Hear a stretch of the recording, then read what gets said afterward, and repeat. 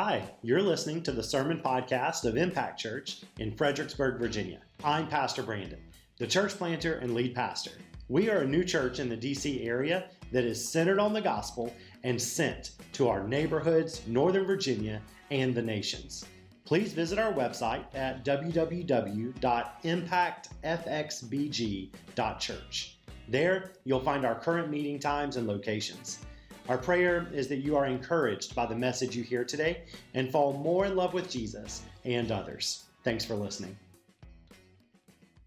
If you have a Bible with you this morning, go ahead and grab that. Or if you have a phone or tablet you want to follow along with in God's Word, feel free to do that. If you're new or newish to church, you may be going, I didn't bring a Bible with me. And what do you mean your phone? So there's an app for everything, right? There's a bunch of Bible apps you can download and follow along with us in God's Word this morning. So I want to encourage you and turn with me to the book of Philippians, chapter 3. We made it to chapter 3. So exciting. We might finish this thing by the end of the year. And so it's going to be really great. Also, man, we are so blessed to have capable people to come and guide our time in God's Word and speak God's Word to us. And I know you guys were blessed by Wes last week and hearing the Word from Wes. And so he did so good, he didn't want to come to church this morning. He was like, no. So anyway, no, daylight savings, he wanted a few extra hours, so he's sleeping this morning. No, I'm just kidding. Wes is on a work trip. But we're so thankful for Wes. He did a great job last week. I know you were blessed by that. And so thankful just for all the capable leaders in our church. So as you guys turn to Philippians chapter 3, we are going to sort of dive right in this morning as we get going. I want to just remind you, though, of our theme. So you can kind of read this passage through the lens of this theme. And our theme for Philippians has been joy in Christ. This is a repeated theme that Paul makes. Paul is the dude who wrote the book of Philippians, and he just goes back to this theme over and over again, using the word joy or rejoice. And so we want to be a people during this season, now that we enter November. Don't forget about Thanksgiving. Some of y'all, I've been watching your social media. Some of y'all flirting with putting your Christmas tree up already. And so that's okay. I'm not the Christmas tree police, but I just want you to know, don't forget about the turkey, all right? No, don't forget about Thanksgiving. But that's one of the reasons we're going through Philippians. I want you to see this theme of joy and rejoice, because as we enter the holiday season, sometimes we can feel the opposite of joy. We can feel the opposite of rejoice. And so we want to see what God's Word has to say about that, all right? So Philippians chapter 3, and we're going to start in verse 1. And here's what we're going to do this morning. I'm just going to read a few verses, and then I'll come back and talk about them, all right? So we're not going to get through the whole chapter, but I'll read a few verses, come back, talk about them, we'll read a few more verses, and we'll stop and go, kind of like that, all right? Philippians chapter 3, starting in verse 1. If you're there, say, I'm there. Such good news. All right, here we go. It says in verse 1, finally, my brothers, rejoice. Everybody say rejoice. Rejoice in the Lord. To write the same things to you is no trouble to me, and it is safe for you. Look out for the dogs, look out for evildoers, look out for those who mutilate the flesh, for we are the circumcision, who worship by the Spirit of God and glory in Christ Jesus, and we put no confidence in the flesh. All right, let's stop right there. Let's unpack a little bit what's going on here. I love this because he starts this whole thing. He says, finally, brothers. Now, you have to understand that word finally does not mean he's wrapping up, all right? And that may help you guys understand pastors a little bit too, right? So anytime we say in conclusion, finally, my last point, you got a solid 20 minutes left, all right? Like, it does not mean we are at the end. And for Paul, it's the same way. That word finally didn't just mean like I'm at the end of my letter, so I've got one more thing to say. He's actually at the midpoint of his letter. What he means is, I'm trying to get your attention. So because of all of chapters 1 and 2, because of all of that, then now this. Rejoice in the Lord. So if you go back, if you're just now joining us in our book of Philippians series, like you can go back and listen to our sermon podcast, you can go back and read chapters 1 and 2, and you'll understand Paul says the result of reading the first 2 chapters should be to rejoice in the Lord. And I love this because he doesn't just say, hey, finally, rejoice. right? Because don't you kind of, sometimes those people can be annoying, right? And no offense if you are those people, like if you're the people who just always go, yeah, I know, but just have, be happy, like have some joy. Let me tell you something, like if you're going through it, if you're upset, depressed, sad, angry, frustrated, the last thing you want somebody to tell you to do is calm down, right? Like that's the worst thing. You telling me to calm down is going to have the reverse effect on me, all right? So if I'm going through it, don't tell me to calm down. Some of y'all getting marriage counseling right now is what's happening. Like don't tell me to calm down, all right?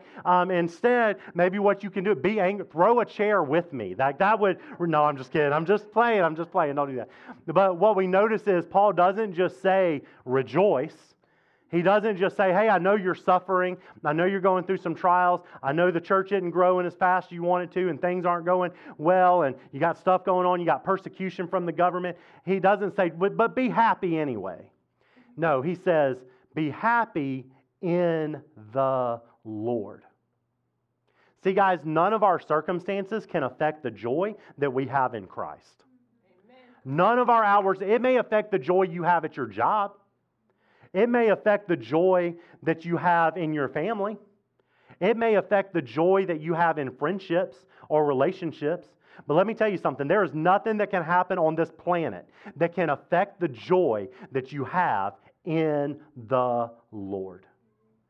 And so this is a theme that Paul knows he's repeating, right? Because he says, to write the same things to you is no trouble to me and it is safe for you. And I love that he says this because a lot of times I feel like in church, we get to the point where we're like, I just feel like every time I come, they're talking about this Jesus guy. Aren't there other people in the Bible, right? And yes, but they all point to the Jesus guy, okay? And I know it's, sometimes you come in, you go, man, Brandon, all he ever does is talk about the life, the death, and the resurrection of Jesus. Like, come on, there are some other themes in the Bible. And yes, you're right, but all those other themes point to the life and the death and the resurrection of Jesus, okay? So Paul is saying, I know you guys are tired of hearing me say to rejoice in the Lord, but don't worry, I'm not tired yet. It's of no trouble to me. I don't mind, but then he says this, he says, it's no trouble for me to remind you of this, but it's also safe for you. He says, see, what I'm actually doing is I'm trying to keep you safe because I don't want you to drift. I don't want you to start drifting. And the reason I keep going back to this is because if I don't, then you're going to drift. Like if I don't tell you this, you ever feel like you come to church and you're like, man, in Impact, they're always saying the same things. Like it's always about the gospel. Like, come on, man, like take me deeper. And the truth is there is nothing deeper than the gospel. It doesn't exist. There's nothing deeper than having a relationship with Jesus. And so we do that because it is safe for us. It is safe so that throughout the week we're not drifting in all of these different ways, but we are reminded of the rock solid truth. So guys, we as a new church, listen to me, we can never get tired of the gospel. We must never move on or move past or decide that there's something else. Because listen, the gospel is not just to help unbelievers get saved, okay? That's not just what the gospel is. The gospel is for new believers to help them grow. The gospel is for more mature believers to continue the work of becoming more and more like Jesus. Like we have to have the gospel no matter where we're at. But then he goes on in verse 2. Look at verse 2 for me. He says, look out for the dogs. Look out for evildoers. Look out for those who mutilate the flesh. So now he's saying, like, I know I told you it was safe for you. Let me tell you what I'm trying to keep you safe from, right? I'm trying to keep you safe from the dogs. Now, a lot of times we don't understand this, right? Because if I looked at you and was like, I'm trying to keep you safe from dogs, some of you are like, no, bring the dogs to me. Like, I love dogs. Where are my dog lovers at in the church? Yeah, I just want to know. That's what I'm talking about. This message is for you today, all right? I'll talk to the cat lovers later when I have more of a rebuking type sermon. But for now, I talk to only the dog lovers like that joke, all right? The cat lovers just are Googling new churches right now. Okay, so the dog lovers, all right, the dog lovers. Now, let me tell you something. Like, you have to think differently because Paul, up to this point, has had nothing but nice things to say, all right? He's been like, I love you, I have affection passion for you. You guys are like my brothers and sisters, and I rejoice in the Lord, and I can't wait to be with you, and we're going to have so much fun when we're together. And then he says, watch out for the dogs, the evil people. Like all of a sudden, he's talking about these people, and the word dog back then was not like now, where it's kind of like a slang, like, what's up, dog? Like, it's not like a slang, like a term of endearment. It's not like, oh, I saw a cute puppy the other day. Like, it's not that. Dogs were mean animals back then, right? Dogs got into a lot of trouble back then. Dogs were ugly, usually. Dogs were disgusting. They were usually brought a lot of diseases with them. And dogs were like wild. Like, they came from the wolf family, okay? So, like, they were, like, aggressive, and they would destroy things. Like, they would go into people's homes and just destroy things. Kind of like my golden doodle still does to this very day. All right, so don't be fooled by his cuteness. I wanted to show you guys a few pictures. I don't know if you guys have seen this dog shaming movement that happens, all right? I just found a few that I thought were kind of fun, just to give you a picture and idea of the type of dogs that Paul's talking about, all right? Now, whoa, go back. I didn't even get to read the signs. Okay, this one ate Chloe's braces, which I would love to just see how that one turned out, all right? Not really, but okay, go to the next one. This says, I didn't want my dad to pass the PE exam, which is some engineering exam. Anybody know it's like a professional engineering exam? Yeah, the dog ate the calculator. Like, you can't see that, but the calculator is literally destroyed into different pieces. Okay, go to the next one. I ate a lamp. But the fact that the dog's still alive, and it explains the haircut. Okay, go to the next one. I did this and I'm not sorry. And that's what I'm talking, that's my dog, all right?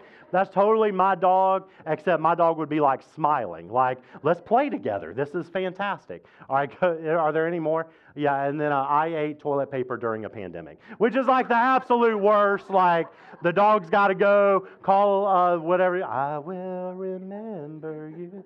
Okay, is that it? Okay, praise God. Okay. I want you guys to see just a little bit, though, of like what Paul is talking about. Like, he has a lot of disdain for the people that he's talking about. So he's telling them, I want you to beware of these dogs, these evildoers, like, these people who don't have your best interest at heart. And then he literally calls them those who mutilate the flesh. And I want to give you kind of a background of what this talks about, because what he's talking about is the idea of circumcision. And back then that was a big deal, because circumcision was like the way that God's people identified themselves to the rest of the world. Okay, so circumcision was like, that was something set apart that God told his people, I want you to do this as a marking, as a way to set yourself apart from the nation so that everyone will know that you are my people and I am your God. But then what happened is Jesus came on the scene, and Jesus said, you don't need to do all of that stuff anymore. Like you're not bound by the law. You keep breaking the law. Like, you guys keep messing it up. And so Jesus said, I'm coming, and I'm actually going to like pay the price for you guys breaking so much of God's law. And Jesus gave his life for us, like died on the cross for us, and that forgave all of us. And so what happened is, people who wanted to follow Jesus, Jews were coming in and going, sure, you can follow Jesus, but you still got to be circumcised, right? And imagine, like, that's not like the most comforting thing. It's like, if we handed out cards, like, okay, this week, like, it's just crazy, okay? And so that's what's kind of happening. And so what's the big concern about this wasn't just the circumcision. It's that Paul and the disciples were preaching the gospel, that there is nothing you can do to earn God's favor. You just believe in Jesus. And by believing in Jesus, you will have God's favor. It's a grace to you. It's a free gift to you. And the problem is, when you say, but you also have to be circumcised, is you're adding to the gospel. Okay? You're saying, yes, you need Jesus, but you also need this. And so when you add to the gospel, you lose the gospel. When you add to the gospel, you actually lose the gospel. Because the equation is not Christ's work plus your work equals heaven. Okay? It's not Jesus does what he can do, and then you fill in the blanks and do the best you can do, and then you'll get into heaven. No, the equation is just Christ's work and your faith equals heaven. That's it. That's the equation. So then he goes in verse 3, and he says, in fact, we are the circumcision. And the circumcision, like, equaled the promises of God. Okay? So if you were circumcised, you were part of God's people, meaning you inherited all the promises of God. And so Paul says you don't need to be circumcised. You are the circumcision. Like you are the promises of God fulfilled. Like God said He was going to have a people from every nation, language, tribe, and tongue, and I'm looking at them. Like they're right here in front of me. You don't need circumcision. You don't need to add to. You are the gospel. Like every promise of Jesus exists in you. Like you hold it, you have it, you possess it. So I love that. And so what Paul's really getting at, he's like, man, let's figure out, like, how do we know that we're really a follower of Jesus? Because look at verse 3 with me. He says, for we are the circumcision.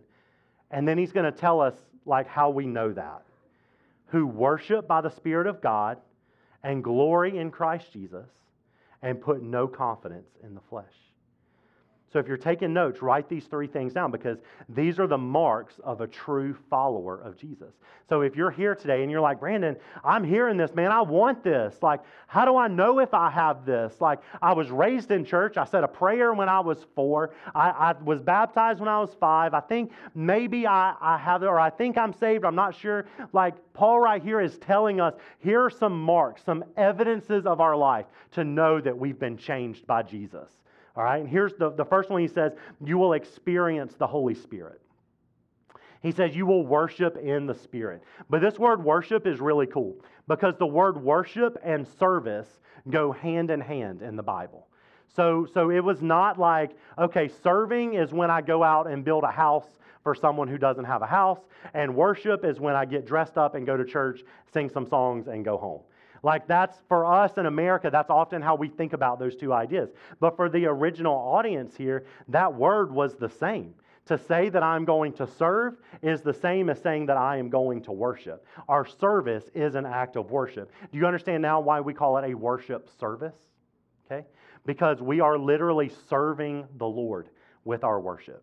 We are not at a concert. We are not singing songs we like or know or don't like or don't know. We are literally serving the Creator of the universe by singing praises to Him and by worshiping Him. So when we worship, we are serving Him. And when we serve Him, we are worshiping Him. And that's how it works. And that all is, we need the Holy Spirit to do all of that. And the cool thing is this doesn't just happen on Sunday mornings, right? The cool thing is a worship service doesn't just happen on Sunday mornings. It can happen when you go to work. It can happen when you're walking around campus. It can happen when you are just hanging out with friends and family. Like you can experience the Holy Spirit. The Holy Spirit does not live in this room. The Holy Spirit lives in every follower of Jesus. And so the Holy Spirit, we don't have to ask Him to fill a room. We can literally ask Him to fill us. And wherever we go, the Holy Spirit of God will go. Number 2, he says we should boast in Christ. So if you're curious, like, how do I know the marks of a true follower of Jesus? Well, I experience the Holy Spirit and I boast in Christ. That word boast literally means you are so satisfied in Jesus. You are so satisfied in Jesus that you are enthusiastic about it. Let me ask you guys a question. You ever eaten a meal before that satisfied you so much that you wanted to tell somebody about it? Raise your hand, bro. I know you have. Yeah, I'm looking at Logan. I'm like, man, I know. Because like I've been with some of you and I've eaten with some of you. And it's like watching a worship service in itself. Like, I don't know, also know I've learned with some of my Korean friends, even some in Asian culture, like have these make videos, entire videos of just watching people eat. And like that's it. That's the new phenomenon. Like you just watch TikTok or YouTube and you watch somebody eat for an hour. Like it's just an obsession with food. But if you've had that, like for me, man, I don't know what it would be today. Maybe my taste palette has changed a little bit. But for me, man, it was always at Outback Steakhouse. Like I'd go to Outback, and it was just something about the whole experience. Like they bring out that brown bread. And here's the deal. Like I know some of you might be like, I worked at Outback and that place is gross and you're going to die. And we all going to die and meet Jesus. I just die with the brown bread, all right? And so like it's the brown bread and then you put like some of the butter on it and the butter soaks into the... Does anybody know what I'm talking about? You guys look... Yes, okay. All of you... Yeah, come on. Okay, and so like you have all of that and it's just so satisfying that you just need a minute. You're like, man, this is so good. Like I just love that. And guys, that's what we mean when we mean boasting in Christ. That your relationship with God is so satisfying to you that you can't help but to be enthusiastic about it. And that's what it means to boast in Christ. Number 3 is that we don't rely on ourselves. We don't rely on ourselves. This is basically, for some of us, man, we are conditioned through our work environment, through what our bosses tell us, through our supervisors, through our training. We are conditioned through teachers and professors. We are conditioned through our parents and through our different cultures, whether that be Asian culture, Hispanic culture, white culture. Like, we are convinced through all of this that at some point we can't rely on nobody but ourselves. And guys, that is anti-gospel. The gospel says you can't even rely on yourself. That things are a lot worse than you actually think they are. Because you can't rely on nobody else, and you also can't rely on the man in the mirror. That you can only rely on Christ. And so for some of us, man, we need to start organizing a vote of no confidence in ourselves. Because we walk around like we can actually accomplish something. And the fact is we can't. And that's what Paul is saying. So some marks of if you're really following Jesus, do you experience the Holy Spirit? Do you boast in Christ? And are you not relying on yourself? All right, let's keep reading here in verse 4. You guys with me? All right, Philippians 3, let's read verse 4. Then Paul says, though I myself have reason for confidence in the flesh also. It's really funny. He says, hey, don't boast in confidence in yourself. But I can, because listen to this. If anyone else thinks he has reason for confidence in the flesh, I have more. Now, guys, listen, that word, the flesh, I know for some of us, we just got out of Halloween and we're thinking about some gory stuff. All right, listen, that word flesh literally just means ourselves. Okay, that's what it means, ourselves. All right, verse 5. Now, Paul's going to tell us what he could have confidence in. Verse 5. I was circumcised on the 8th day. I'm of the people of Israel. I'm of the tribe of Benjamin. I'm a Hebrew of Hebrews. As to the law, I'm a Pharisee. As to zeal, I persecuted the church. As to righteousness under the law, I am blameless. But whatever gain I had, I counted as loss for the sake of Christ. Indeed, I count everything as a loss because of the surpassing worth of knowing Christ Jesus, my Lord. For His sake, I have suffered the loss of all things, and I count them as rubbish that I may gain Christ. Amen? I love this because what Paul's doing here is he's given us like his resume, all right? He's giving us a list of his accomplishments, all right? And so for us, like sometimes I brought my resume along, and I don't know, I was wondering, maybe I'll give it out to some of you if any of you are hiring later this week. But honestly, I was joking with Ellen because I hadn't gone over my sermon with Ellen yet. She has to approve all of my sermons, at least the ones that have to do with her. And so I printed out my resume and I put it down. Now, truth be told, I have not used my resume in like 13 years, all right? It's just kind of the nature of church planting and doing all this. But I did update it like 6 years ago. And when I did, like I was looking through it and I just printed it out and I put it on the counter. And I didn't realize it sat there all day. And Ellen kept passing by. And finally, she just sent me a text when she was out running errands. And she goes, hey, by the way, why don't you print your resume out? Everything okay? Anything you want to talk about when I get home or anything? I'm like, yeah, babe, it's a sermon illustration. It's okay. Baby going to eat this week, all right? So, but this is what Paul did. Paul's printing out his resume. Like, listen to it. He says, I was circumcised on the 8th day, right? I was doing all this. And this is what he does. He takes his resume, and then he says, but, in verse 7, whatever gain I had in our resume, I counted as a loss for the sake of Christ. So this is what he says, man, some of us, we love putting resumes together. You know why? Because it's all about us. We love it. That's why we love, anytime we get a chance to talk about our favorite subject, right, which is always us. And we love that.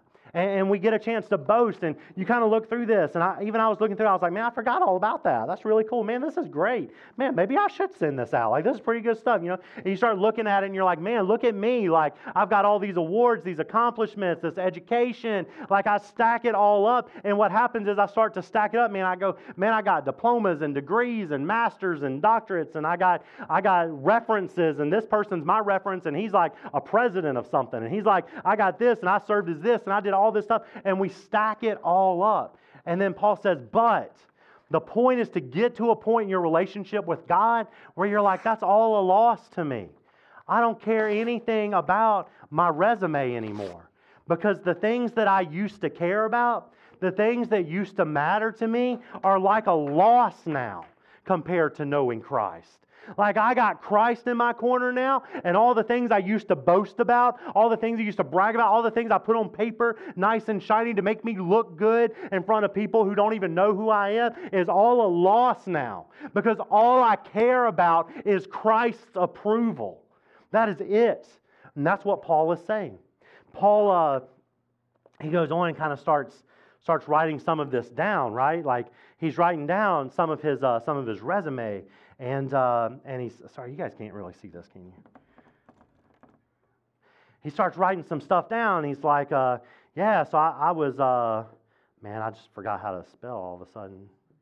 Is that right? I don't know. Who cares? Oh, thanks, man. Oh, yeah, I got it. All right. Jose's got my back. All right.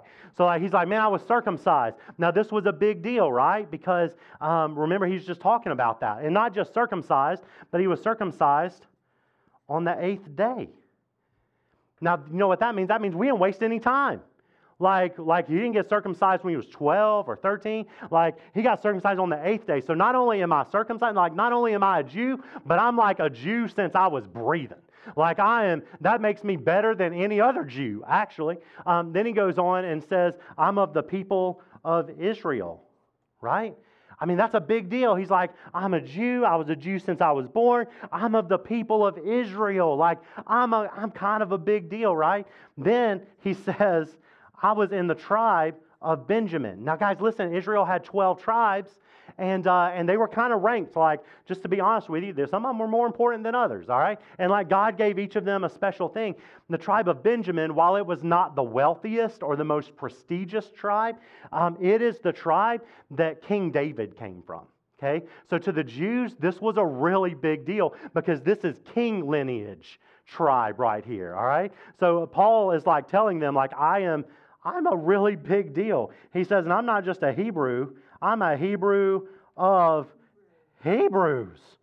Like, you guys think you're really cool because you're Hebrew? I'm like the ultimate Hebrew. Like, I am the man, right? Then he says, in fact, I also served as a Pharisee. Now, Pharisee was a religious leader. So it's not like I went to seminary, so I'm like really on top of, like I studied theology, right? I got a doctorate. It wasn't that. It was like, no, actually, I teach the doctorate students. Like I am as high up as you could possibly go, right? Then in verse 6, he says, I got a bunch of zeal because I actually persecuted the church. So you talk about like enthusiasm. Let me tell you how enthusiastic I was. I was throwing stones at these Christians. Like I was so zealous and enthusiastic for God, I was killing people. Like that's pretty crazy, right? Then he says like I was under the law, and he uses this word. He says when it comes to keeping all of the rules of the Old Testament, I was blameless. There was nothing I couldn't do. And guys, I think a lot of times we get to this point in our life where we start listing all the things that we think really matter.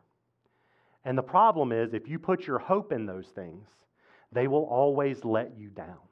Always. Like at some point, no one's going to care about these things.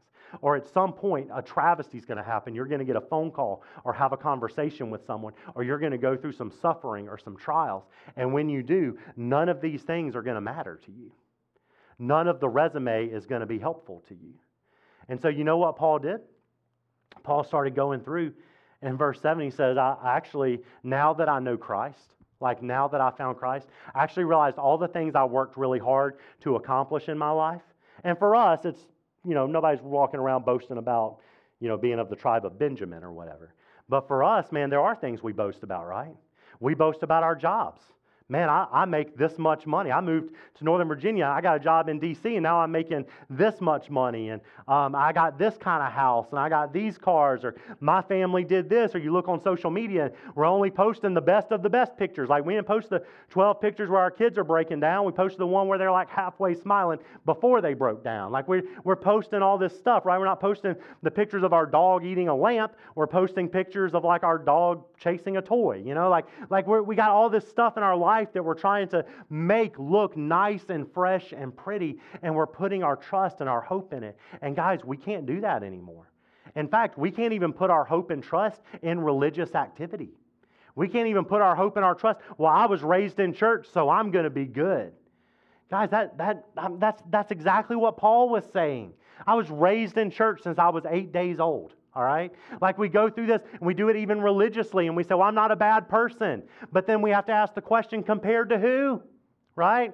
You're not a bad person compared to your neighbor who sets things on fire for fun, right? Like you're not a bad person compared to them. But we don't compare ourselves to our neighbors. We compare ourselves to Jesus.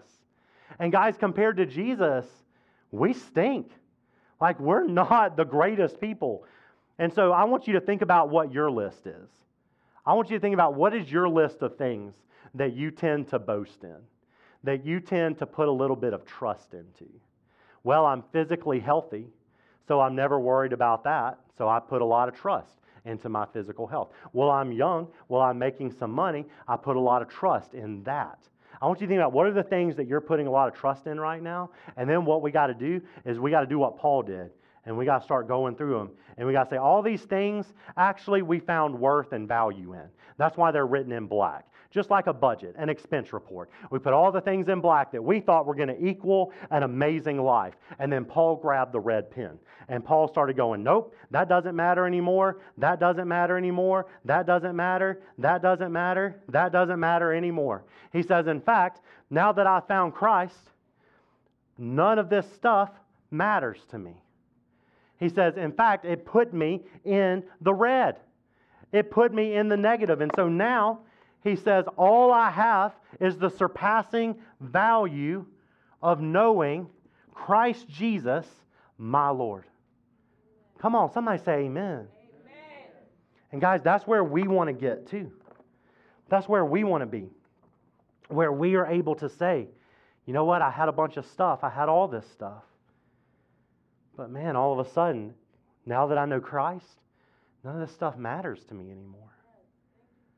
Like the addictions that I had, the problems that I face, the problems that my parents face, the generational curses that I feel bound to, those things don't matter anymore. My successes, sure, they're nice. I'm not trying to be a downer to you today. Like, success is nice. But guys, you can't count it as value for your life because one day it'll let you down. One day you won't get chosen for the promotion. One day you won't get the raise. One day your kids are going to disrespect you. One day things are going to happen. And when that happens, you'll realize that these things run you in the red. But Christ is of surpassing value. So for us, guys, I want you to know you have an opportunity today, a gift before us today, to know Christ intimately, to loose our grip on the world. And I want you to notice what Paul says in verse 8. He says, for his sake I suffered the loss of all things. Can I just be honest with you? Losing things of the world to become closer to Jesus can feel like suffering sometimes. Because sometimes you're going to lose prestige, you're going to lose popularity, you may lose friends, you may lose a way of life that you were comfortable to.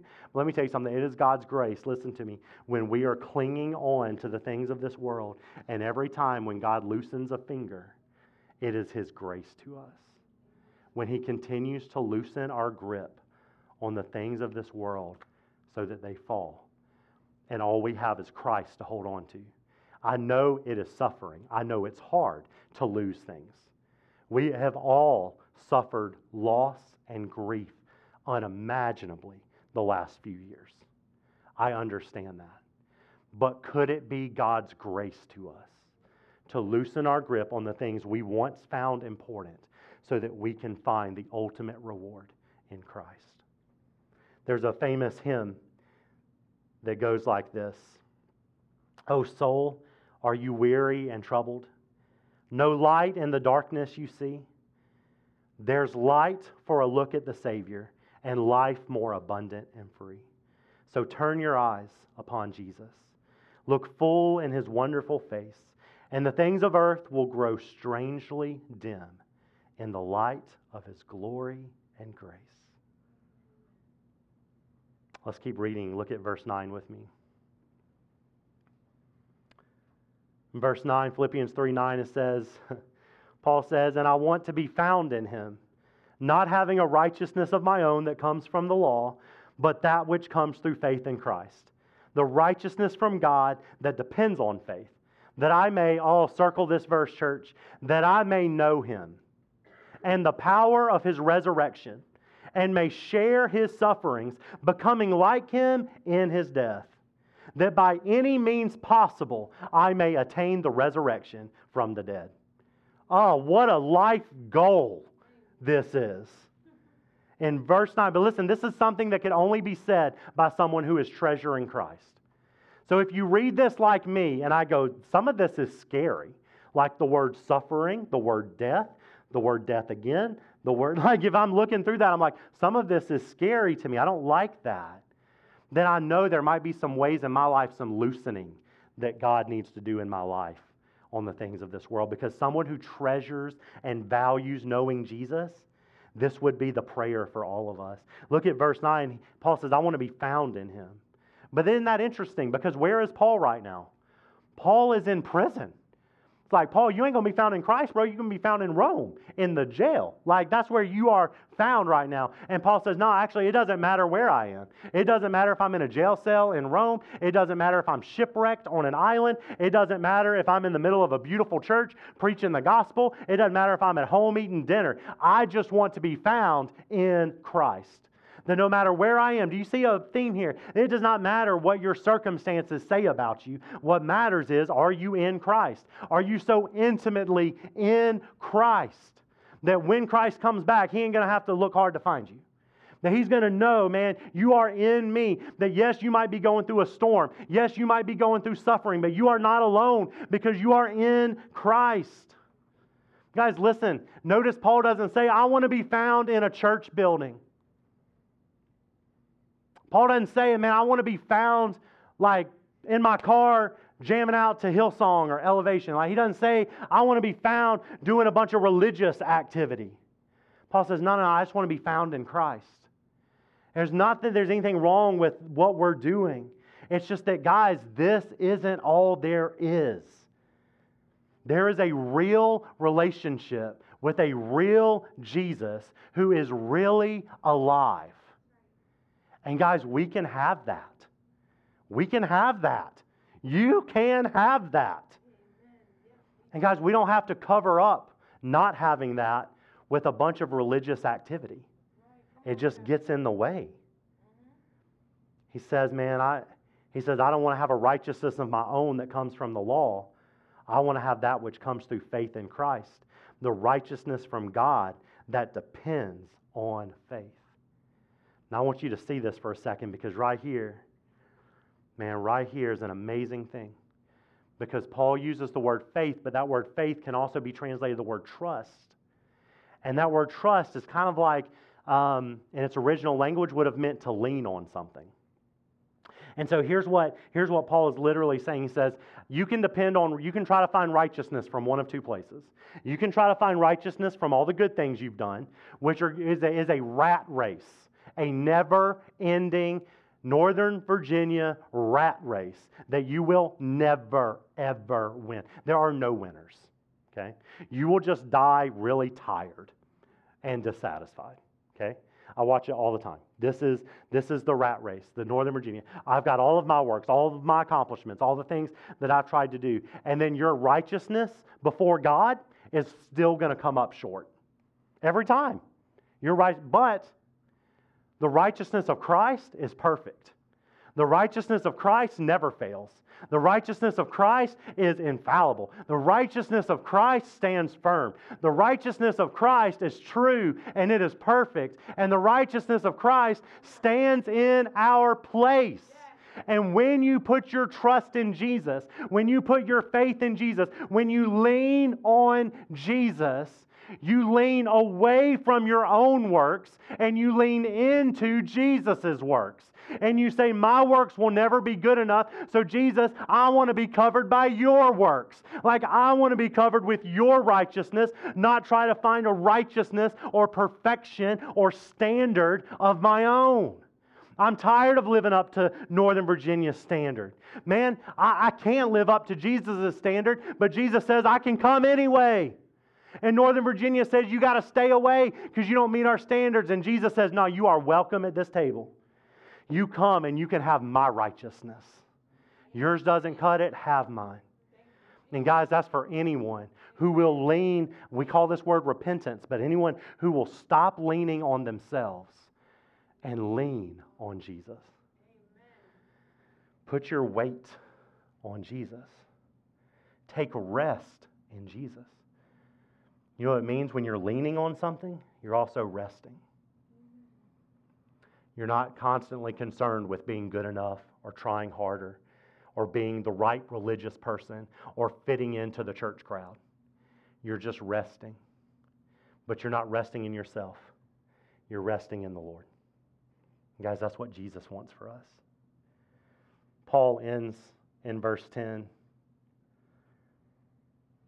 He says, that I may know him in the power of his resurrection, share in his sufferings, become like him in his death, that by any means possible I can attain resurrection. Here's what he means. And worship team, you guys can go ahead and come up, but here's what it means. What it means is, Paul says, I want to know Christ so deeply.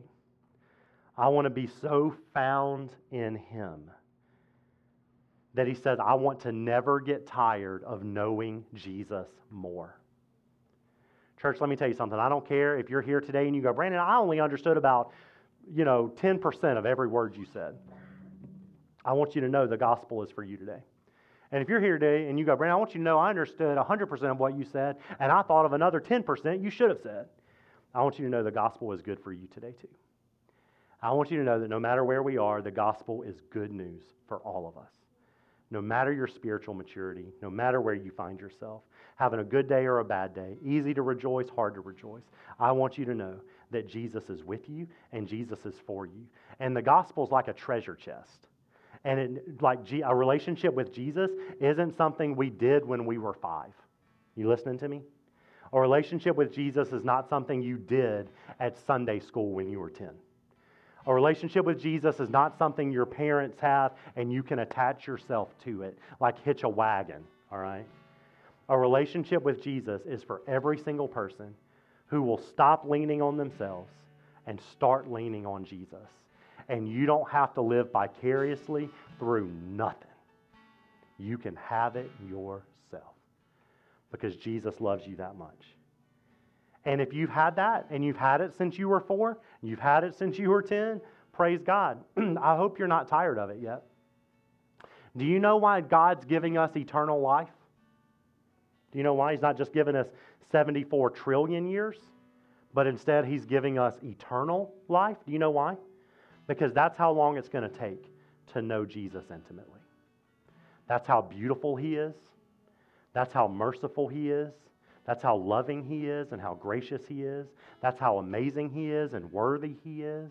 That's how loving He is and caring that He is and personal and intimate that He is. That it is going to take you 497 quadrillion years plus an eternity to know the depths of who He is. That's a Savior I want. That's a God I want to worship today. And guys, it's worth it to leave the things of the world and attach yourself to immerse yourself in knowing Jesus more. Look at this picture of a place I was at this summer with our Oregon team. There's a place called Crater Lake. And the thing about Crater Lake is, it is the deepest lake in North America. And it's like the second or third deepest lake in the world. And it's so deep. That's a volcano in the middle of it. And then that picture doesn't do it justice. Okay? The lake is so deep. They have already had the most scientific discovery from this lake than any other natural creation in North America. And they've only discovered 10% of it.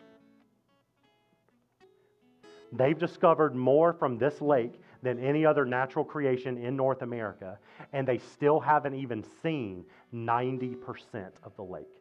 That's how deep it is. Guys, that's God's love for you. That's Christ to us. That right now, you think you know Christ, and you're hanging out at 10%. Man, let's dig a little deeper. Let's open our hands a little more. And let's take our weight a little bit more off of the world and put it on Jesus. Will you guys pray with me? Hi, Pastor Brandon here. Thanks again for listening to our Impact Church Sermon Podcast. If God has spoken to you today or you have a prayer request you'd like to share, please email us at hello@impactfxbg.church. If you're local to the Fredericksburg area, we would love to see you for worship in person. But if not, please let us know if we can help you find a gospel-centered church right where you're at. Feel free to connect with us on Facebook or Instagram and on our website, www.impactfxbg.church. Until next time, keep living the dream.